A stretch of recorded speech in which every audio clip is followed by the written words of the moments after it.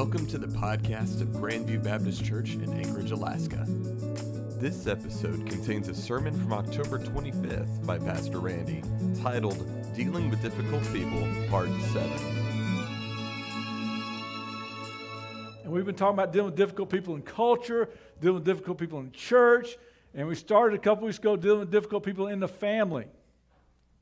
And so this is the last of our series. We talked about why we should do that, dealing with difficult people in our family. And today we're going to talk about a little bit more of the how. And so since this is the last of the series, what we're going to do today is I'm not going to be giving you a whole lot of scripture. We're going to look at about 3 or 4 verses. Will be all that we're going to look at instead of the 6 chapters we saw last time in Samuel and overviewing that. But I'm hoping you'll take these to heart. So here's the first thing I want to get across to you. Here's the first thing that I want you to understand. Is that whether we like it or not,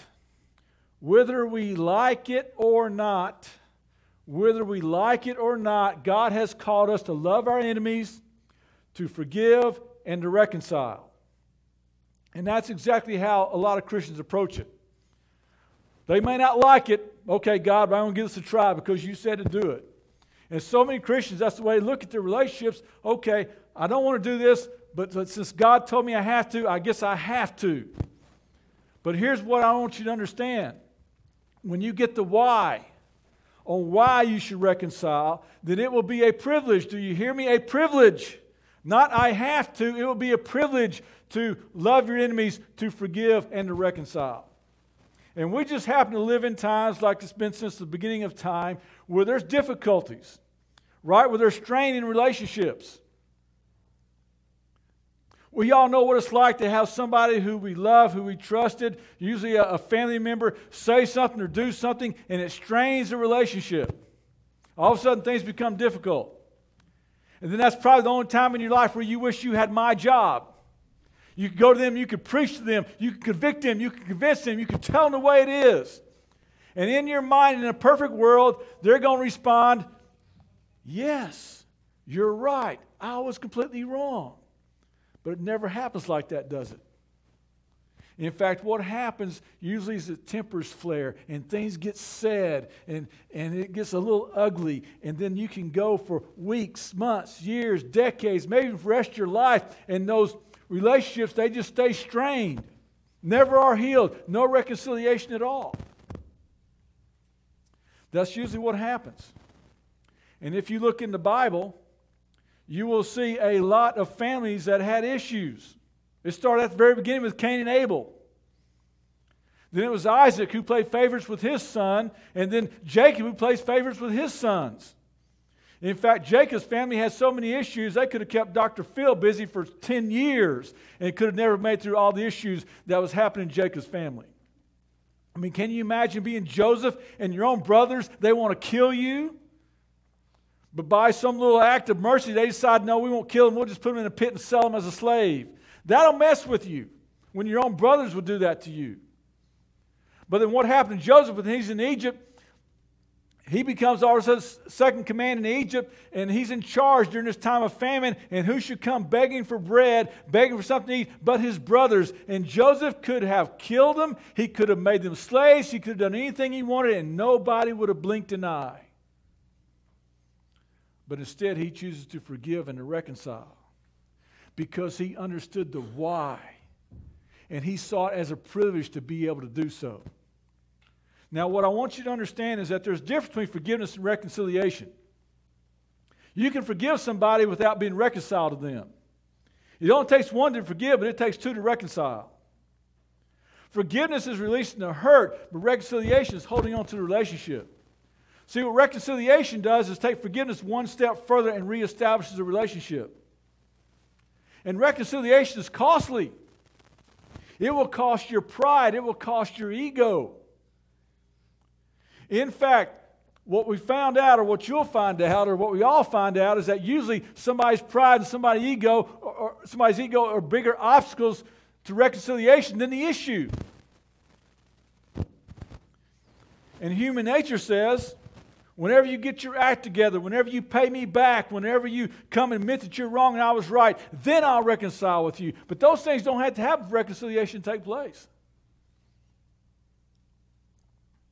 They don't have to admit they were wrong. They don't have to admit they took advantage of you. They don't have to pay you back. You just have to simply want the relationship, because that's what God did for us. He decided to put the emphasis on the relationship, and that's what we should be doing for others, and see it as a privilege to do so. So, 4 things that we'll look at this morning that I want you to consider. First of all is this. What if they interpret your acceptance as condoning what they've done? Oh, you want to reconcile. You must be okay with what I've done. You must be okay with it now. You must be accepting of my lifestyle now. Now, everything must be okay. And won't people interpret, you want to hold on to a relationship, won't they interpret that as condoning what they've done? And the answer is yes, it will. Happen to Jesus all the time. Why, Jesus, you must be okay with tax collectors and prostitution because you hang around them okay. You must be okay with being ripped off by tax collectors and prostitution because that's what people you hang around with. Happen to him all the time. He was willing to put his reputation on the line to relate to people, to want to reconcile with them. And I've told you before, several times, in fact, that Jesus could have gone around his whole life and pointed out where everybody was wrong. What you did last night was wrong. What you thought last night was wrong. What you think about doing, it's wrong, wrong, wrong. You're wrong. You're sinners. I'm not. It says in John that he did not come to condemn the world. He could have condemned everybody else around him, could have condemned the whole world, and he would have been right. But nobody would have followed him. Nobody at all. Instead, he chose to have a relationship rather than constantly reminding everybody how they have failed all around them. That's what he calls us to do. So, here's the first thing I want you to understand. If you want to have reconciliation, don't hide behind your rightness. See, if you want to be reconciled with somebody, you can't hide behind, but I'm right. You know I'm right. Don't hide behind your rightness. Don't hide behind, won't they think that I'm condoning their lifestyle now, condoning what they've done. Don't hide behind that. Some people do that their whole lives. They'll refuse to reconcile and they will justify it by, but I'm right. Or what they're doing is wrong. It looks like I'm condoning that. Second thing, the best defense is no defense. When you want to reconcile, the best defense is no defense. See, defense is fine if you want to win an argument, but it's not good if you want to reconcile. So they come up and they just let you have it, that they verbally give you a shot across the jaw. Just take it. They come and they give you a gut punch or an uppercut or something like that. They just verbally let you have it. Just take it. Just take it. Nothing has ever been solved by an argument. Not only that, you'll never let yourself lose an argument. When have you been in an argument and after 20 minutes has gone by, the other person says, you know what? You're completely right. I'm completely wrong. It's never happened. Never will happen. Because we will not let ourselves lose an argument. But what does happen? Whenever you feel like you're getting pushed into a corner, you'll do anything to win. You'll yell if that helps. You'll bring up the past if that helps. You'll do anything to win. Remember, you're not trying to win an argument. You're not trying to be right. You're trying to win a relationship. And when you understand that, when you begin to say this relationship is most important, one of 3 things are going to happen. Either 1, you'll solve the issue, or number 2, the issue will become completely insignificant, or number 3, at least you're both heading in the same direction to solve the issue. Next thing, you have to decide if you're going to take a stand or build a bridge. You have to decide if you're going to take a stand or build a bridge. Now, there are times in life where you need to take a stand. There are also times when you need to build a bridge. A lot of times when I do some counseling with couples and things like that, one of them will say to me, either with their spouse there or else off alone, Randy, tell them I'm right. You know I'm right. Tell them I'm right. And I'll say, look, you are right. But if I do that, you think that's going to heal the relationship? See, I try to get across to them, they have to decide, are you going to take a stand or are you going to build a bridge? While we were yet sinners, God took a stand. God chose to win. God chose to make a point. No, God chose to build a bridge. There are times in Jesus' life where he took a stand. He throws the money changers out of the temple. That's taking a stand. But he would then turn around and relate to sinners and never even bring up their sin. He would go to Matthew's house. He would go to Zacchaeus' house. The woman at the well. He never focuses on their sin. He just relates. When people rub me the wrong way, I want to take a stand. I want to win the argument. I want to make a point. But God wants us to build a bridge. God wants us to win a relationship. God wants us to accept them the same way that he accepted us. So you're going to be tempted. When that relationship goes south, you're going to be tempted to remind yourself over and over again what they said to you, how they hurt you, how they took advantage of you. But here's what you need to understand. Here's a third point you need to drill deep into your head, is that you have to make a choice. Are you going to take a stand or build a bridge? Because you can't do both. You're going to have to do one or the other. You can't do both. Fourth thing, it's a lot easier to make a point than it is to make a difference. It's a lot easier to make a point than it is to make a difference. Every parent knows this, because you set your kid down and you said, look me straight in the eye and blah, blah, blah, blah, blah. Now go to your room and think about what I've said. And you're so proud of yourself because you told them the way it is. You made a point. But then you wonder why the kid never changes. Because there's a big difference between making a point and leading somebody into a different type of behavior. There's a big difference between making somebody feel guilty and hoping they'll behave differently. See, there's a different strategy altogether between making a point and trying to make a difference. Those are different strategies. It's always easy to make a point, isn't it? It's real easy. You can draw a crowd by making a point. Look at all the political rallies that's going on everywhere. You know, people stand and they make a point, and everybody just cheering, yeah. Because it's a lot easier to make a point than it is to make a difference. And what we have started doing even in our church over the past couple of decades is that we just lob points at the secular world. Here's a point, here's a point, here's a point. Because it's a lot easier to make a point than it is to make a difference. That's what we do. So, first two verses here.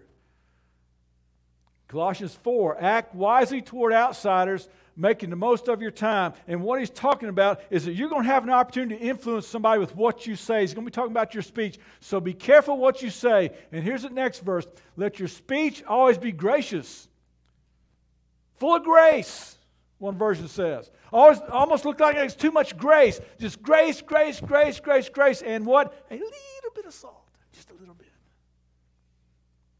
So that you may know how you should answer each person. Oftentimes what we do is we give a lot of salt, and a little bit of grace. If you just pray this prayer.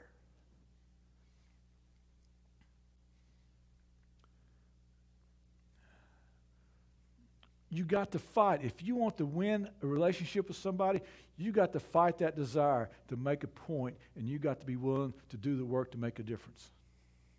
Let me give you some history here that'll help frame this, because this is huge. After the resurrection, within 300 years of the resurrection of Jesus Christ, the Roman Empire adopted Christianity. Became sort of like it became the officially endorsed religion of the Roman Empire. 300 years. And you got to wonder, how did that happen? Because you just look at history, there's no way that should have happened, especially when you had emperors that were doing everything they can to stamp out Christianity. How did it happen? Because there was nobody taking votes for who ran for office. You didn't get a vote back then. Who was going to be the next emperor, who's going to be in charge. There was no such thing as religious liberty. No such thing as Bill of Rights or a constitution. Christians had no platform, they had no influence, they had no power. And yet, in 300 years, they became the dominant religion in the Roman Empire. How'd that happen? Several things took place. You can go back and you can look and see how there were several plagues that came through during those first couple of hundred years that destroyed just cities, would just be gone. And when those plagues would hit a city, the first thing that would happen, the rich would leave, the military would leave, and the pagan priests would leave. And that left just the average Joe, the average person, the average poor person to either get sick and die or to just sit in a wherever they were at in their home in the street and rot after they died. But what happened? The Christians came in and they began taking care of people, ministering to the sick, burying the dead. And not only that, in that time and age, there was a lot of people who would just abandon their kids. They had a girl, they wanted a boy, or had a boy and wanted a girl. They just take the kid and just leave it beside a creek somewhere, or just put it somewhere and just leave it. Christians would come and they would take in those abandoned children. Christians taught about how women should be valued. They cared for widows. And so when Constantine came along, they were ripe. The time was right for them to become a Christian nation. And they just adopted it.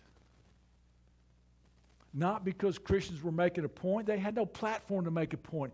Because every day they were making a difference. And then after Constantine died, after he spent his, about 12 years or so being emperor, about 25 years after that came Julian, the new emperor. He wanted to bring paganism back to the Roman Empire. Make it pagan again. Didn't come close to happening. Never had a chance. Here's part of a letter that he wrote. This is what Julian wrote when he was trying to make Rome and he wanted to turn it back into a pagan empire of worshiping idols and paganism. Here's what he said. He said, recent Christian growth is caused by their moral character, even if pretended, and by their benevolence towards strangers. He said, Christians, they're so moral, and I don't think it's sincere, but they're moral. They're just always doing good. I believe it's all pretend, but that's what they do. And we can't compete with that. And then he says this, I think that when the poor happen to be neglected and overlooked by the priest, he's talking about the pagan priest, okay, right here. He's talking about the poor being neglected and overlooked by, he's talking about the pagan priest, because in that culture, the pagan gods, they didn't care for people. They didn't love people. They just played with people. And so the priests, they didn't care about the poor or other people at all. So it's like when the poor are neglected and overlooked by the priest, the pagan priest, the impious Galileans, that's what he called Christians. The impious Galileans observed this and devoted themselves to benevolence. The impious Galileans support not only their poor, but ours as well. So when they see somebody in need of help, they don't try to go make a point. They go and they make a difference. And what he's saying is that how can we ever convince anybody to join our cult when that's going on? We can't. We can't. And then he says, everyone can see that our people lack aid from us, but they're getting aid from these impious Galileans. Wow. That's powerful. And the reason that Rome, the Roman world, had Christianity come in and be the dominant religion and stay that way was not because Christians were trying to make a point, win the argument, and be right. It's because every day they were seeing how they could make a difference. But then now, Christianity is a dominant religion. So what do Christians begin doing? You have to do what we say. We're in charge. Don't you know who the emperor is? Don't you know that the people are on our side? You have to be in charge. And they begin trying to influence the world through power and not through love. And whenever the church tries to influence through power and not through love, they lose. It's gone. And it began to slowly drain away. It doesn't work. Doesn't work for a nation.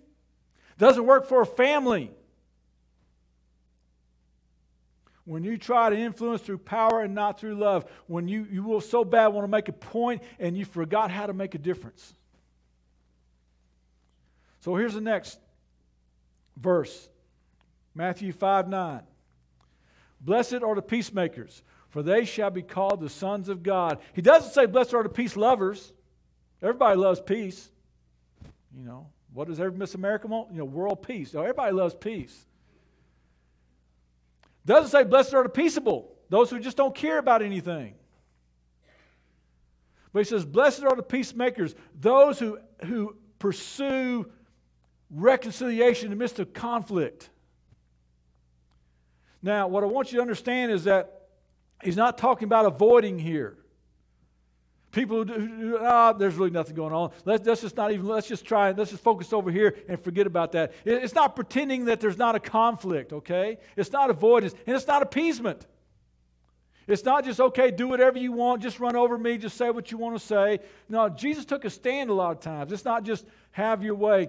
It's whenever you have a relationship and you choose not to take a stand, you don't choose to make a point. Instead, you choose to find a way to relate to them, to build a bridge to them, to make a difference. God looks at you and goes, just like me. That's exactly what I did. That's what he's calling us to do. Blessed are the peacemakers, for they shall be called the children of God. But what's our society all about today? I have my rights. We're going to defend our rights. We have a group of Christians, it's just sort of sweeping through Christian culture, that we'd rather be right than be reconciled. I'm right. You know I'm right.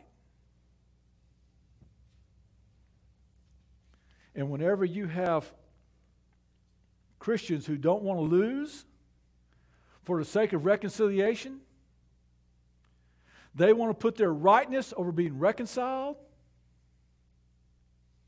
we lose. We lose.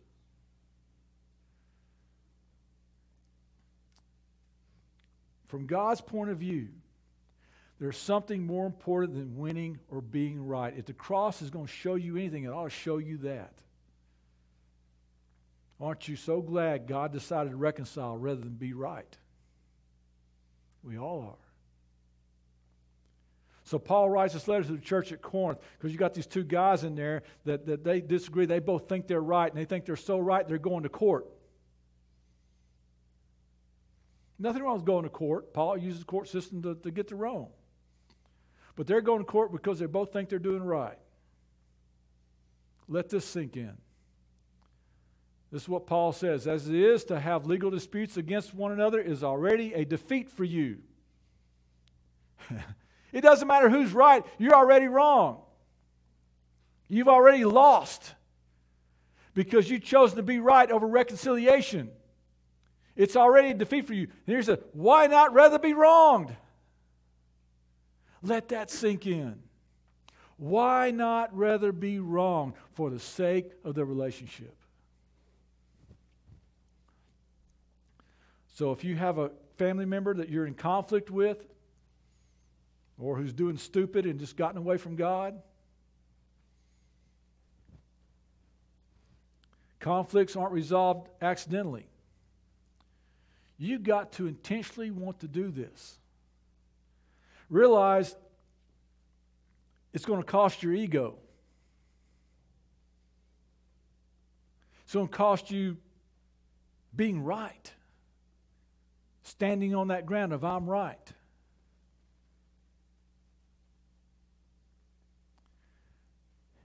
And if they're away from God because they're doing stupid, it's going to cost you your spiritual energy too, because it's going to take effort to pray for them, to bring them before God, to fast for them, to get them back where they need to be.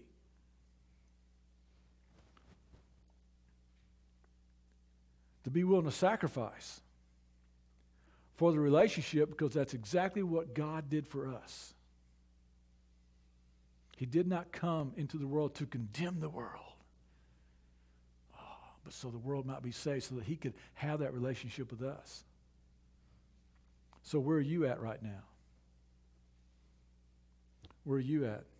Do you need to be right with God? Do you need to make it right with a family member? Do you need to pursue that relationship? You're going to have a choice. Because I promise you, they're going to say something, they're still want to give you and you got to take it. It's going to cost you your pride, your ego. You have to be willing to rather want to build a bridge than take a stand, to make a difference rather than make a point. It's going to cost. And please hear this again. It's not, well, whether you like it or not, that's what we've been called to do. It's no, I want this to get deep into your heart so you realize it's a privilege to do that. You get to forgive somebody the way God's forgiven you. You get to go and be reconciled with somebody the way God chose to be reconciled with you. It's a privilege to do that. We shouldn't run from that. We should run toward it. We shouldn't sit here wanting to look at our culture and make a point. Just like the early Christians, we should be out making a difference, because Christianity doesn't do too well when it has the mantle of power on it. Do you notice that? In countries where Christians are wearing the mantle of power, it doesn't do so well. It does so well when there's not the power there, and then they spend their time focusing on making a difference. That's why they say, boy, you persecute Christians. That's when Christianity starts to thrive and grow. Because then the difference is just plain for everybody to see. So when Constantine come around and made Christianity a dominant religion, they were ripe for that, because they had seen the difference that Christians had made. That's what should be happening in your relationships that are so difficult in your family, in the church, and in the world. And maybe you're ready for right now to have that relationship with God.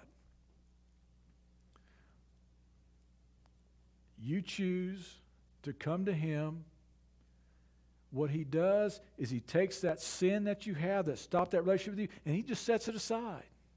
He puts it aside so He can have that relationship with you. Now listen, it cost Him a lot to do that, but He wanted to do that so that we could have that relationship with Him. That's something you can be a part of. And He never brings up your sin again. It's called being forgiven. That's nice. Thank you for tuning into the podcast of Grandview Baptist Church in Anchorage, Alaska. For more information, check out our website at gbcak.org.